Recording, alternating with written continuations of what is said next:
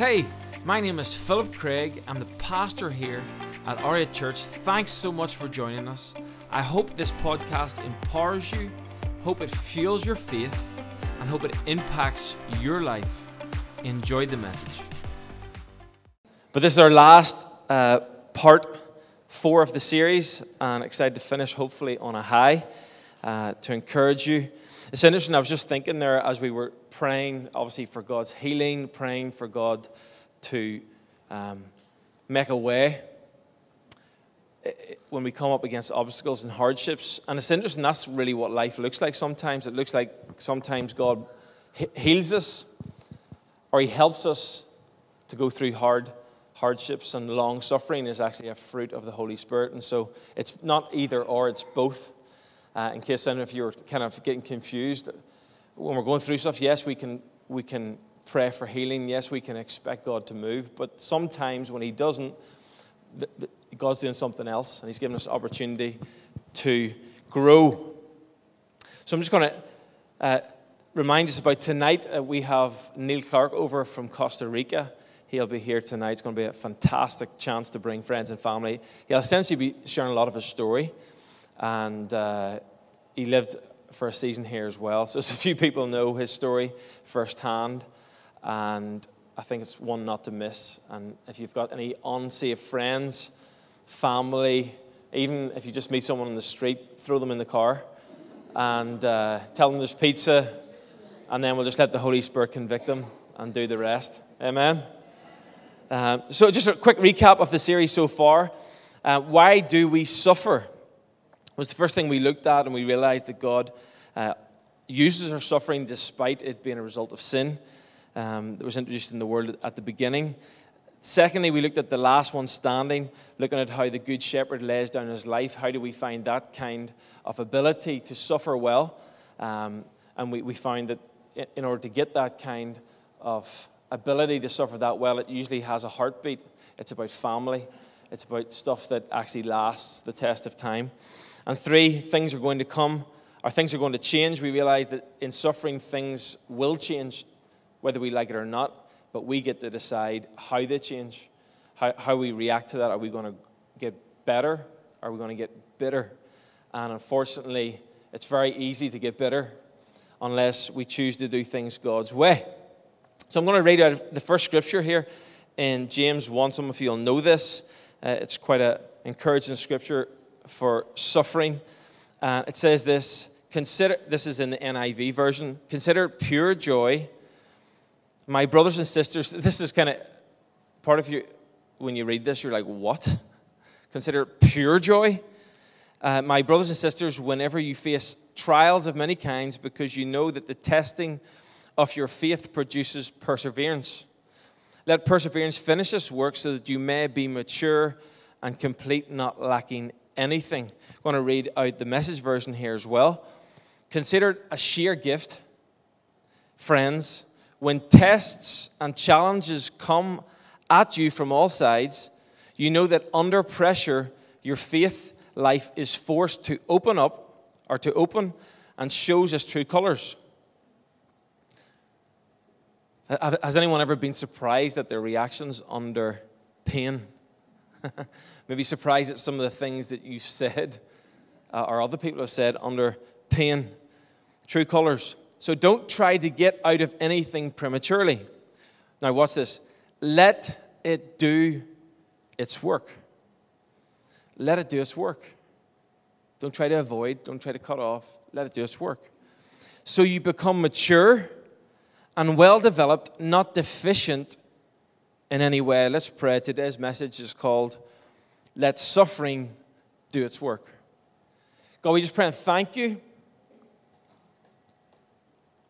that, God, you are a healer. But even better than that, God, you're a God that's making us into your own likeness if we let you. And that is the most whole, the most fulfillment that we can ever experience while on this earth. God, we thank you for an eternal mindset. We thank you that you have sacrificed for us and showed us the way to a life full of purpose and meaning. I just pray, help me to speak your word in Jesus' name. And everyone said, amen. Let suffering do its work. Interesting, we looked at the very story of Jesus, and he gets baptized. And as he's coming out of the water, they hear a voice from heaven saying, "This is my son in whom I am well pleased." So he's approved of. He's ready. He actually was 30. He lived on the earth 30 years preparing before he went into his ministry for just 3 years. And at this point, this is the kind of crossroads where things are about to shift. He's about to receive his assignment. And he hears this voice from heaven, this is my son in whom I'm well pleased. He's approved of. Straight after that, the Spirit of God, the Holy Spirit, leads him into where? The desert, the wilderness. To what? Be tested, to be tried. And so the reality is, if he did not pass that test, he would have given up his glory, his purpose, his design, his call. But because he was able to withstand the trial and pass the test, he was able to change humanity and give humanity a voice of hope. And so the first point I want to make is a faith that has been tested is a faith that can be trusted. God wants promotion on his way of doing things. He wants to promote you. He wants to bring glory to his name through you. He wants to free you. But there's always a test. And the problem with the test is often in the test, the teacher is silent. The teacher is silent. It's actually test season. We're praying for the kids going through exams, and you've maybe been there where you just are used to hearing the teacher walk up and down the aisle, and all you can ask is for a pencil or rubber at best. If you ask anything else, no, I can't respond to that, because the teacher is silent during the test. So it's interesting, right before Jesus is about to reveal power, reveal holiness to the world, reveal become a sacrificial lamb that would break chains in people's lives, he was tested. He suffered before he suffered in a greater form later. Because a faith that has been tested is a faith that can be trusted. I'm going to go into another scripture here, and I want to focus on Peter. I think we can learn a lot from Peter. In Matthew 16 and 21, it says this: From that time on, Jesus began to explain to his disciples that he must go to Jerusalem and suffer many things at the hands of the elders, the chief priests, and the teachers of the law, that he must be killed on the third day. So he's predicting and he's preparing the disciples. Listen, this is the plan. This is my lane. This is what's going to happen. So don't be surprised. Maybe some of us in here should understand that, listen, don't be surprised if life doesn't always work out. Don't be surprised if people betray you. Don't be surprised. Maybe Jesus could give us a hint here with the life in which we live. Don't be surprised if his life is not perfect this side of heaven. So he's telling them, don't be surprised. Peter took him aside and began to rebuke him. Peter's trying to teach Jesus now. Peter's, what are you doing? This is not the plan, God, Jesus. This is not the way it should be done. Listen, in life sometimes things happen which we wouldn't choose to do, or we wouldn't choose to inflict that kind of pain on anyone. But they still happen. I think this is Peter. We have a bit of Peter's heart here, if we're honest.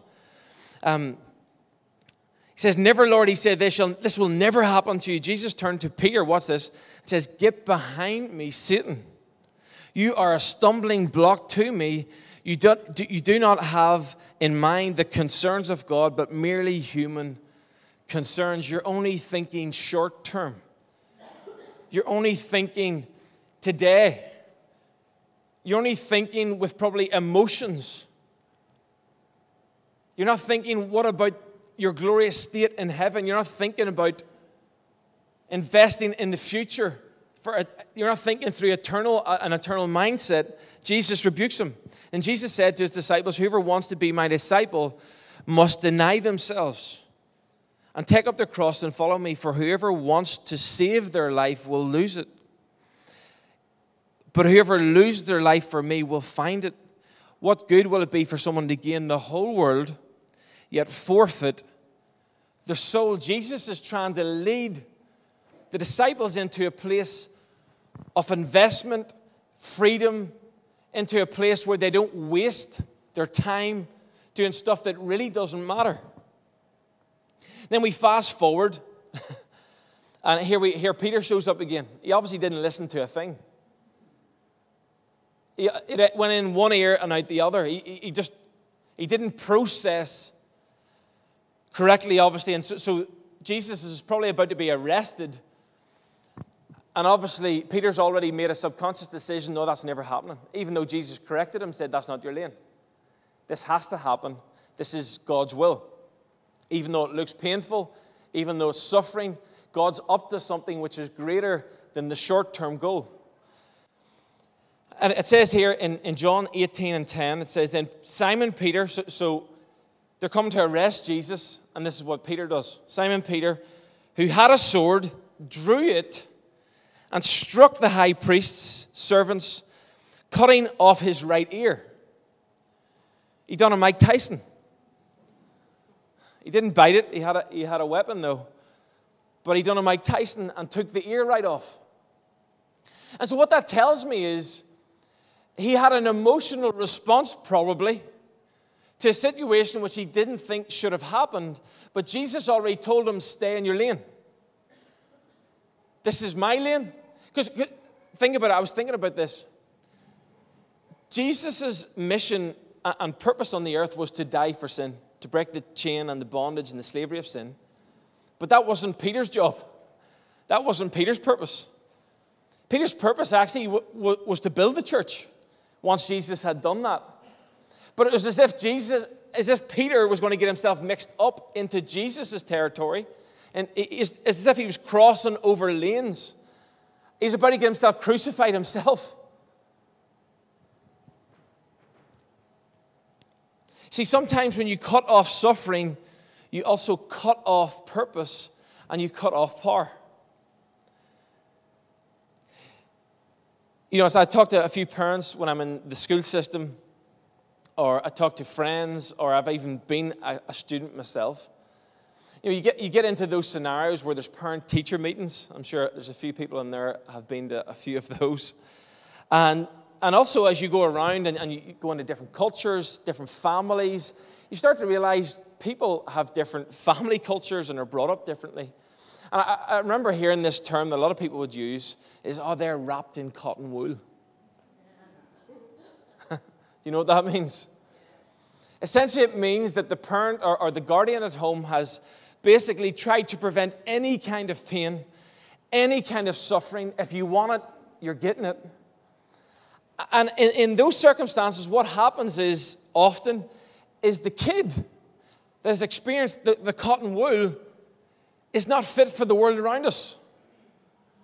They actually become shocked when someone disagrees with them in the workplace or in school. They become shocked when they ask for something from the teacher and they get scolded or they get challenged or they get punished. And so that's why I think it's so important, even in church, as we preach, as we teach, that we don't try to teach this fluffy message that doesn't prepare us for the real world.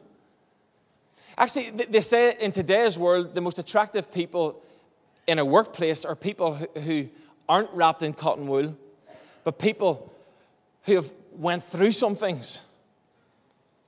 They call it, in fancy terms, emotional intelligence. Not IQ, but EQ. Really what that means is when you feel emotions, and part of your emotions want to shut things down or cut people's ears off, you can control it. You can process in a more mature fashion. You can say, right, they didn't like my idea, but I'm not going to chuck them out because of it. I'm not going to throw them out of the boardroom. I'm not going to give up on them. I'm not going to cancel culture them. Are you with me? And I think that's when we talk about cancel culture in today's world, what we're really saying is we've got a generation potentially of some people who don't know how to suffer well. When it gets hard, they cancel, they cut, they chop. And because of that, they're not sustainable. They can't fulfill purpose. They can't fulfill a role. And there's a good chance they're going to lose their job very quickly.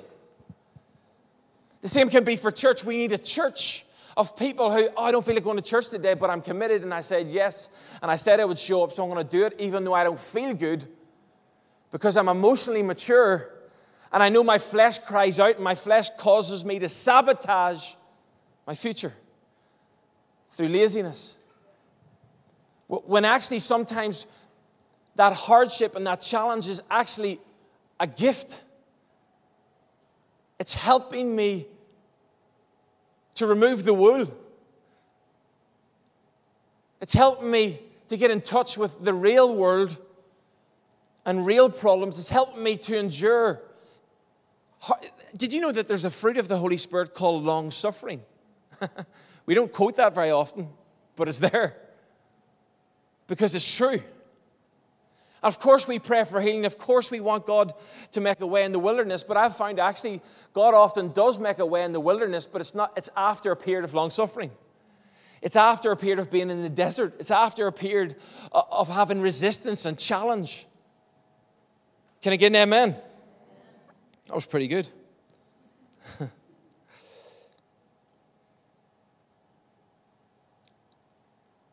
I remember being in a staff team one time, and there was a particular person that I didn't necessarily warm to.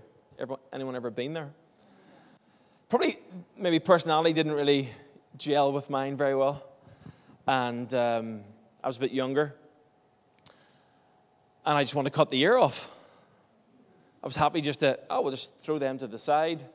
Can we just remove those guys and that person?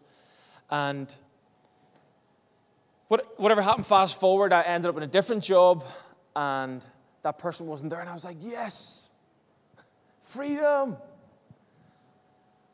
And what I've actually found in life is another person with the same type of personality showed up. And I'm like, what on earth? I thought I was free. Also noticed that when that person, you've heard people say no news is good news, meaning no challenge, no issues, no problems. But it also means no growth, no learning, no maturing, no character building. It means those things too. But also, what I came to the conclusion of, I might as well get better with what is in front of me and who is around me, because they're actually an opportunity for me to mature, become more emotionally mature.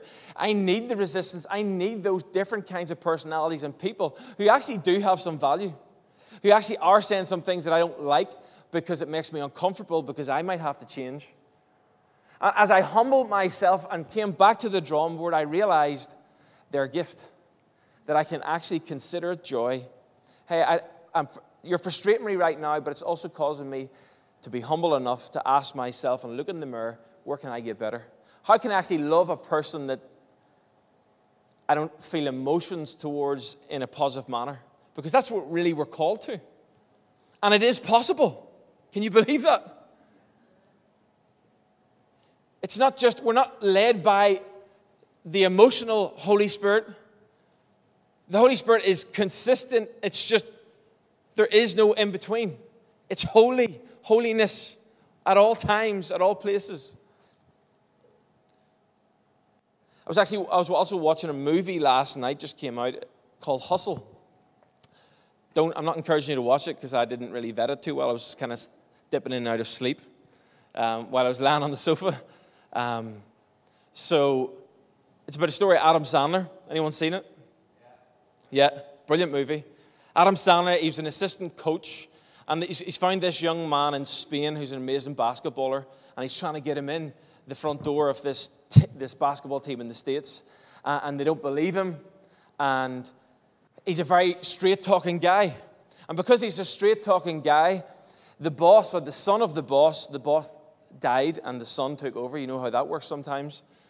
No experience, and he didn't like his straight-talking, so they came to a head and they separated ways. But in the end, Adam was correct, and this guy became a hero because he didn't give up. He really believed in the mission which he had with promoting this young lad, and he made it through.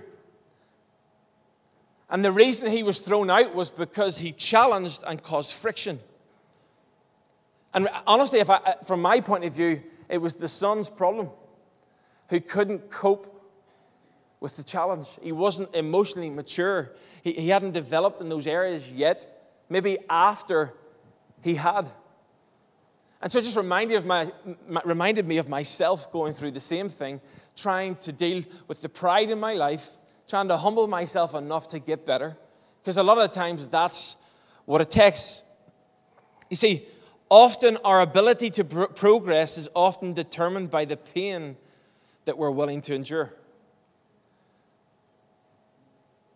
Some of us, we want to be somewhere, we feel God has called us to do something, or we have an idea, but what actually holds us back is the sacrifice, is the letting go, is the holding on, is the actually trusting God in the desert into the unknown, giving up our worldly ways. That's what often holds us back. You see, all throughout Scripture, we see power connected to crushing. Garden of Gethsemane, right before Jesus had his biggest act of suffering, was a place of crushing. The Holy Spirit is represented in the Bible through the picture of olive oil. To get oil out of an olive, you have to crush it. And that's when power comes. Rejection by man connected to being chosen by God.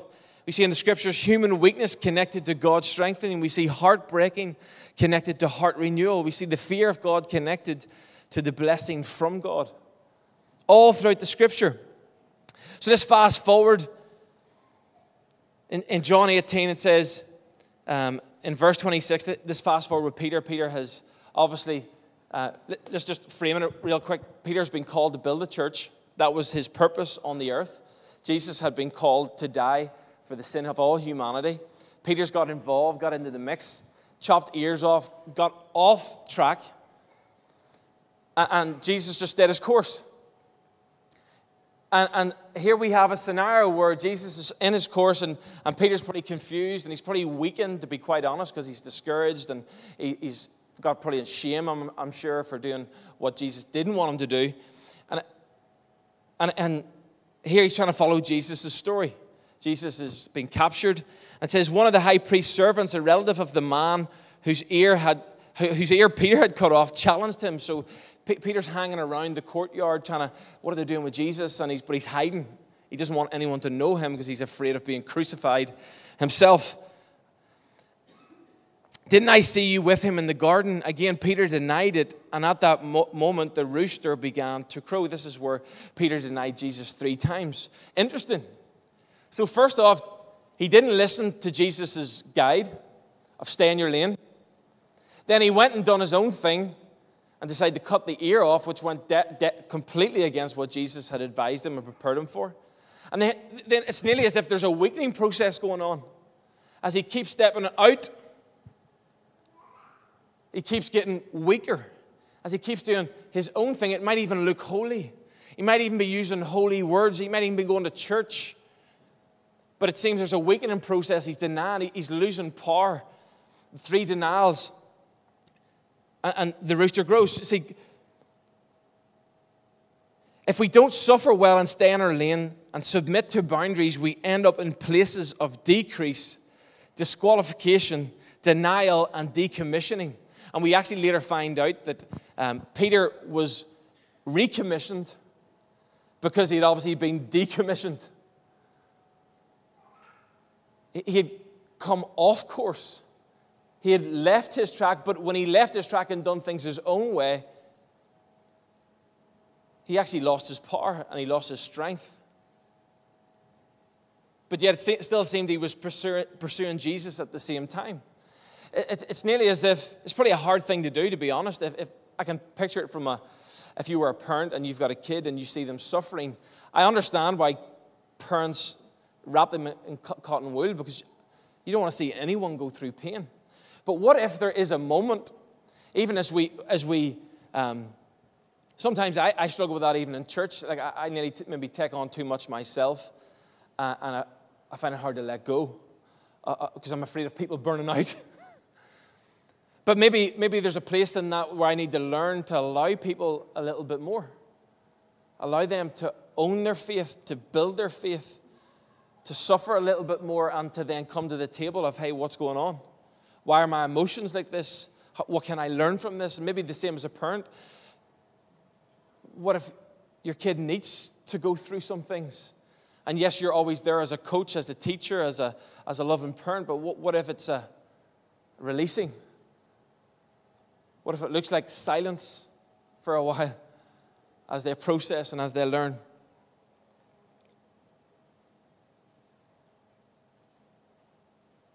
You see, if we don't submit at level 1, there's a good chance we won't submit at level 2. As things get heavier, Peter was experiencing more weight and he needed more strength and he had less, it seems. To suffer well, we need to submit well. I'm going to call, come on, put our hands together for Cherith forward. I have give her, come on, put your hands together. I have give her about 1 minute warning before the service, so she's well prepared. Cherith was actually sharing a story, her life story essentially to date with me. And I really felt it was very fitting to finish off with her story in this series because she's lived it. I know she had Ada during lockdown, and that was hard with not having family around and being in the hospital by yourself, and that was pretty traumatic in a lot of ways. So she's done well out of that. Out of that, she actually gave birth to parents and toddlers. Amazing. But she was also sharing a story with me, and I'll let her share a little bit more in a second, just about something she's been going through recently, and she had a dream, and she had for a family, etc., etc. And she came to a place, though, that was a breaking point, and it was nearly like a submission in a way, a surrender, and it changed everything. So do you want to share a little bit about that? Yeah. Thanks, Phil. I really definitely related to Phil's series on suffering because end of last year, recently I've been going through a really dark and difficult time. End of last year, I unfortunately suffered 2 miscarriages. So been going through a lot of pain and darkness and suffering, and really asking God, why have you done this to me? I had a hard time having Ada. Can I not have an easy time in motherhood at least once? And, I felt like God was silent, and just like Phil was saying, the teacher's silent. I felt I was in complete darkness. Where are you, God? Why are you doing this to me? I just felt I couldn't even pray. But thankfully, I had many people praying for me that I would get through this difficult time. I had some time off work, but whenever I went back to work, I was seeing patients who were pregnant and smoking, and work colleagues who got pregnant by mistake and didn't even want it. And I was like, what, God, I don't understand. Me and Peter really wanted these babies, and yet these people don't even want them. And I felt like I was just getting so bitter, and I was getting myself bitter when I seen other people pregnant, and it was so hard, and it was like pouring salt in the wounds. And I really did come to a breaking point. I was in darkness and grief and sorrow, and I just thought, I'm never going to get out of this. But I had to make a decision. I can go on in this darkness and in this bitterness against God and other people, or I can choose to press deeper into Him. So my friend actually gave me a book on miscarriages, specifically for Christian women. And I really did lean into Scripture. Now, not because I wanted to. I did it because I knew God's character. And even though I didn't believe and feel His promises right then, I knew that He was a faithful God, just from past experience and from my knowledge of the Bible. So over time, I started to hone into the gospel and realize God actually sent His own Son to earth to die a painful death. And it was painful enough for me to lose 2 babies, but what God did for us. And I really realized how great a story the gospel is. And then one day I was driving home and I actually heard on UCB radio a song, and it said, you knew it all, Jesus, yet you chose the cross. And that really brought me to a breaking point, because I thought, Jesus saw my life and He still chose to die for me. And I was thinking, I don't deserve salvation. I don't deserve anything what I have. And before, I was trying to get myself out of the darkness, and I kept saying to God, you know what, I don't even care if I get pregnant again. You just take everything. And I didn't really mean it, because I did want to get pregnant again. So I didn't feel peace in that. But from this moment, I actually realized that I wasn't giving everything over to God. And I felt, whenever I came home after hearing that song, I just felt like I had a really supernatural experience. I kind of felt like I literally physically was standing on the altar to God and was down on my knees to God. And I says, I give you everything, God. I give you my heart, my life, Ada, and my desire to become pregnant again. And I really did mean it. And I handed over to God and says, if I don't get pregnant again, I trust you, it's your will. And I really, really did mean it. And I was crying as I was doing it, but I meant it. And the moment that I did that, I felt instant peace. And I actually felt like the darkness and the chains of that grief and that bitterness just completely broke. And from that day on, like, yes, I'm still always going to remember our babies, but I just felt like a peace. And because of, I wouldn't say I was glad at what I went through, but because of it, I've got closer to God, and I feel like I'm going to become a better mother to Ada. But because I was so obsessed with getting pregnant, seeing other people pregnant, and then I went and handed that over to God, and then I focused on my, being a mother to Ada and my faith, and I didn't even think about getting pregnant. But obviously I kept praying, hoping, but thinking if it's not God's will, that's fine. And then God has actually blessed us again, and I'm 18 weeks pregnant.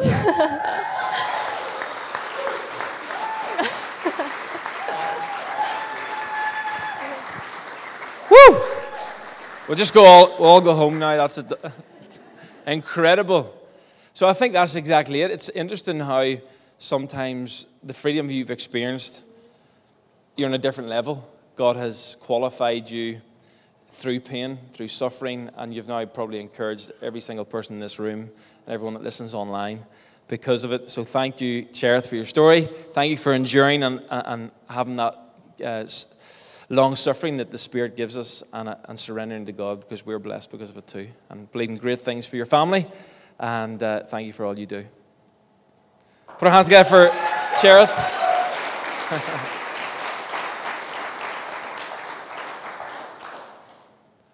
Amazing. Love that story, and just to even journey with Cherith and Peter through that. Incredible just to see how God uses the hardest times of our lives. Somehow you're all clapping, so He's blessing us, and we're excited and we're thankful. And that surrender of just exactly what the Scripture said. If we try to hold on to our life, we lose it, but if we let go, we find it in all its richness. And so thank you, Jesus, for that.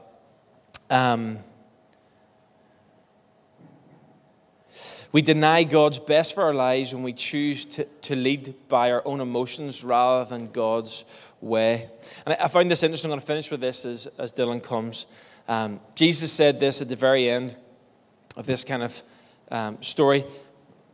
In verse 36, my kingdom is not of this world. If it were, my servants would fight, as Peter did, to prevent the arrest by the Jewish leaders. But now my kingdom is from another place. And so our suffering in small now always points to big later. And sometimes the suffering process is long, and I honestly believe sometimes it's long because God's trying to dig deep. And it sometimes just takes us in our humanity, in our flesh, that long to let go, to get to that breaking point where there's a breaking of freedom, a breaking of surrender. Actually, probably, I would say Cherith would agree that she's more of an eternal perspective now. Understand that time on this earth is short, is temporal. And hey, let me look through that filter now. What would you do differently if you thought of eternity? Who would you ask the church? Who would you have asked the church this week if you had been thinking about eternity, about a bigger picture? How would you have approached your family this week differently? How would you have... I heard a story, it's very sad, of a guy who isn't a Christian, but he's sympathetic towards Christianity, and his boss is a Christian. And I'm not here to play God and judge people from the outside, but by his words, he basically said, he's one of the most mean, manipulative people that I've ever known. You're like, that's so sad. And what it makes me question is, what has happened in that man's life that's caused him to get there? That he still calls himself a Christian, but yet his actions are maybe more like Peter's. And if we're honest, a lot of us are either there in some areas of our life or we've been there. And I think the beauty of Cherith's story and so many stories like that is that when we allow God to come into the depths of our heart and to experience His goodness and His love and realize that every breath we have actually comes from Him, we were granted that. Our bodies, the amount of time we've had on the earth to this point, we then come with a posture of humility, of thankfulness, and we protect that posture through thankfulness. But I'm telling you, there's some things that God can't change in our life without a season of suffering. I would say God has moved, obviously, the most in my life to any other point than a point in which I went through deep suffering. Rejection. I'm never going to pray for it. I'm never going to ask for it. I promise you that. But when it comes, let's not waste. Let's actually see there's joy in it. Let's see that there's actually purpose in it. Let's see that there's parents and toddlers groups in it. Hey, God, what do you want to do right now? It feels silent. It feels like a desert. I feel I'm under trial, under temptation. God, I pray right now in Jesus' name, God, you're going to do something amazing. God, help my flesh to decrease and the Spirit of God in me to increase. Help me to do things which matter in the big picture. Show me your heart. Give me your eyes to see. Help me to become a better boss. Help me to become a better father, better mother. Help me to become more like Christ. I don't want to be here 10 years from now and to be a worse version, more bitter version, a hardened heart version, a more manipulative version of myself. God, I want to dig deep. I want to suffer well. I want to be an example, as Jesus was an example to the world around me. But it's going to take humility. It's going to take getting on our knees. It's going to take constant prayer. It's going to take commitment. It's going to take not allowing the emotions to lead us, but just to give us feedback. Can I get an amen? Let's go ahead and stand.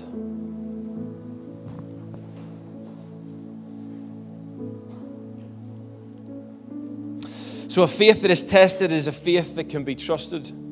Sometimes when we cut off suffering, we also cut off our power. To suffer well, we need to submit well, stay in our lane, take our hands off sometimes. And our suffering in the small now points to the big later. What is our perspective? Is it just for this life, the short period of time, for this week, or are we thinking in the big picture? With every head bowed now. Hope you enjoyed the podcast today. I hope it encouraged you. There's a few things I'd love you to do. I'd love you to subscribe to our YouTube, iTunes, or Spotify account. This is so you can keep up with our most recent material and messages. If this ministry has impacted your life and you'd love to help us reach others, you can do that right now by going to r8church.org and giving now. Cannot wait to see you next week on the R8 Church podcast.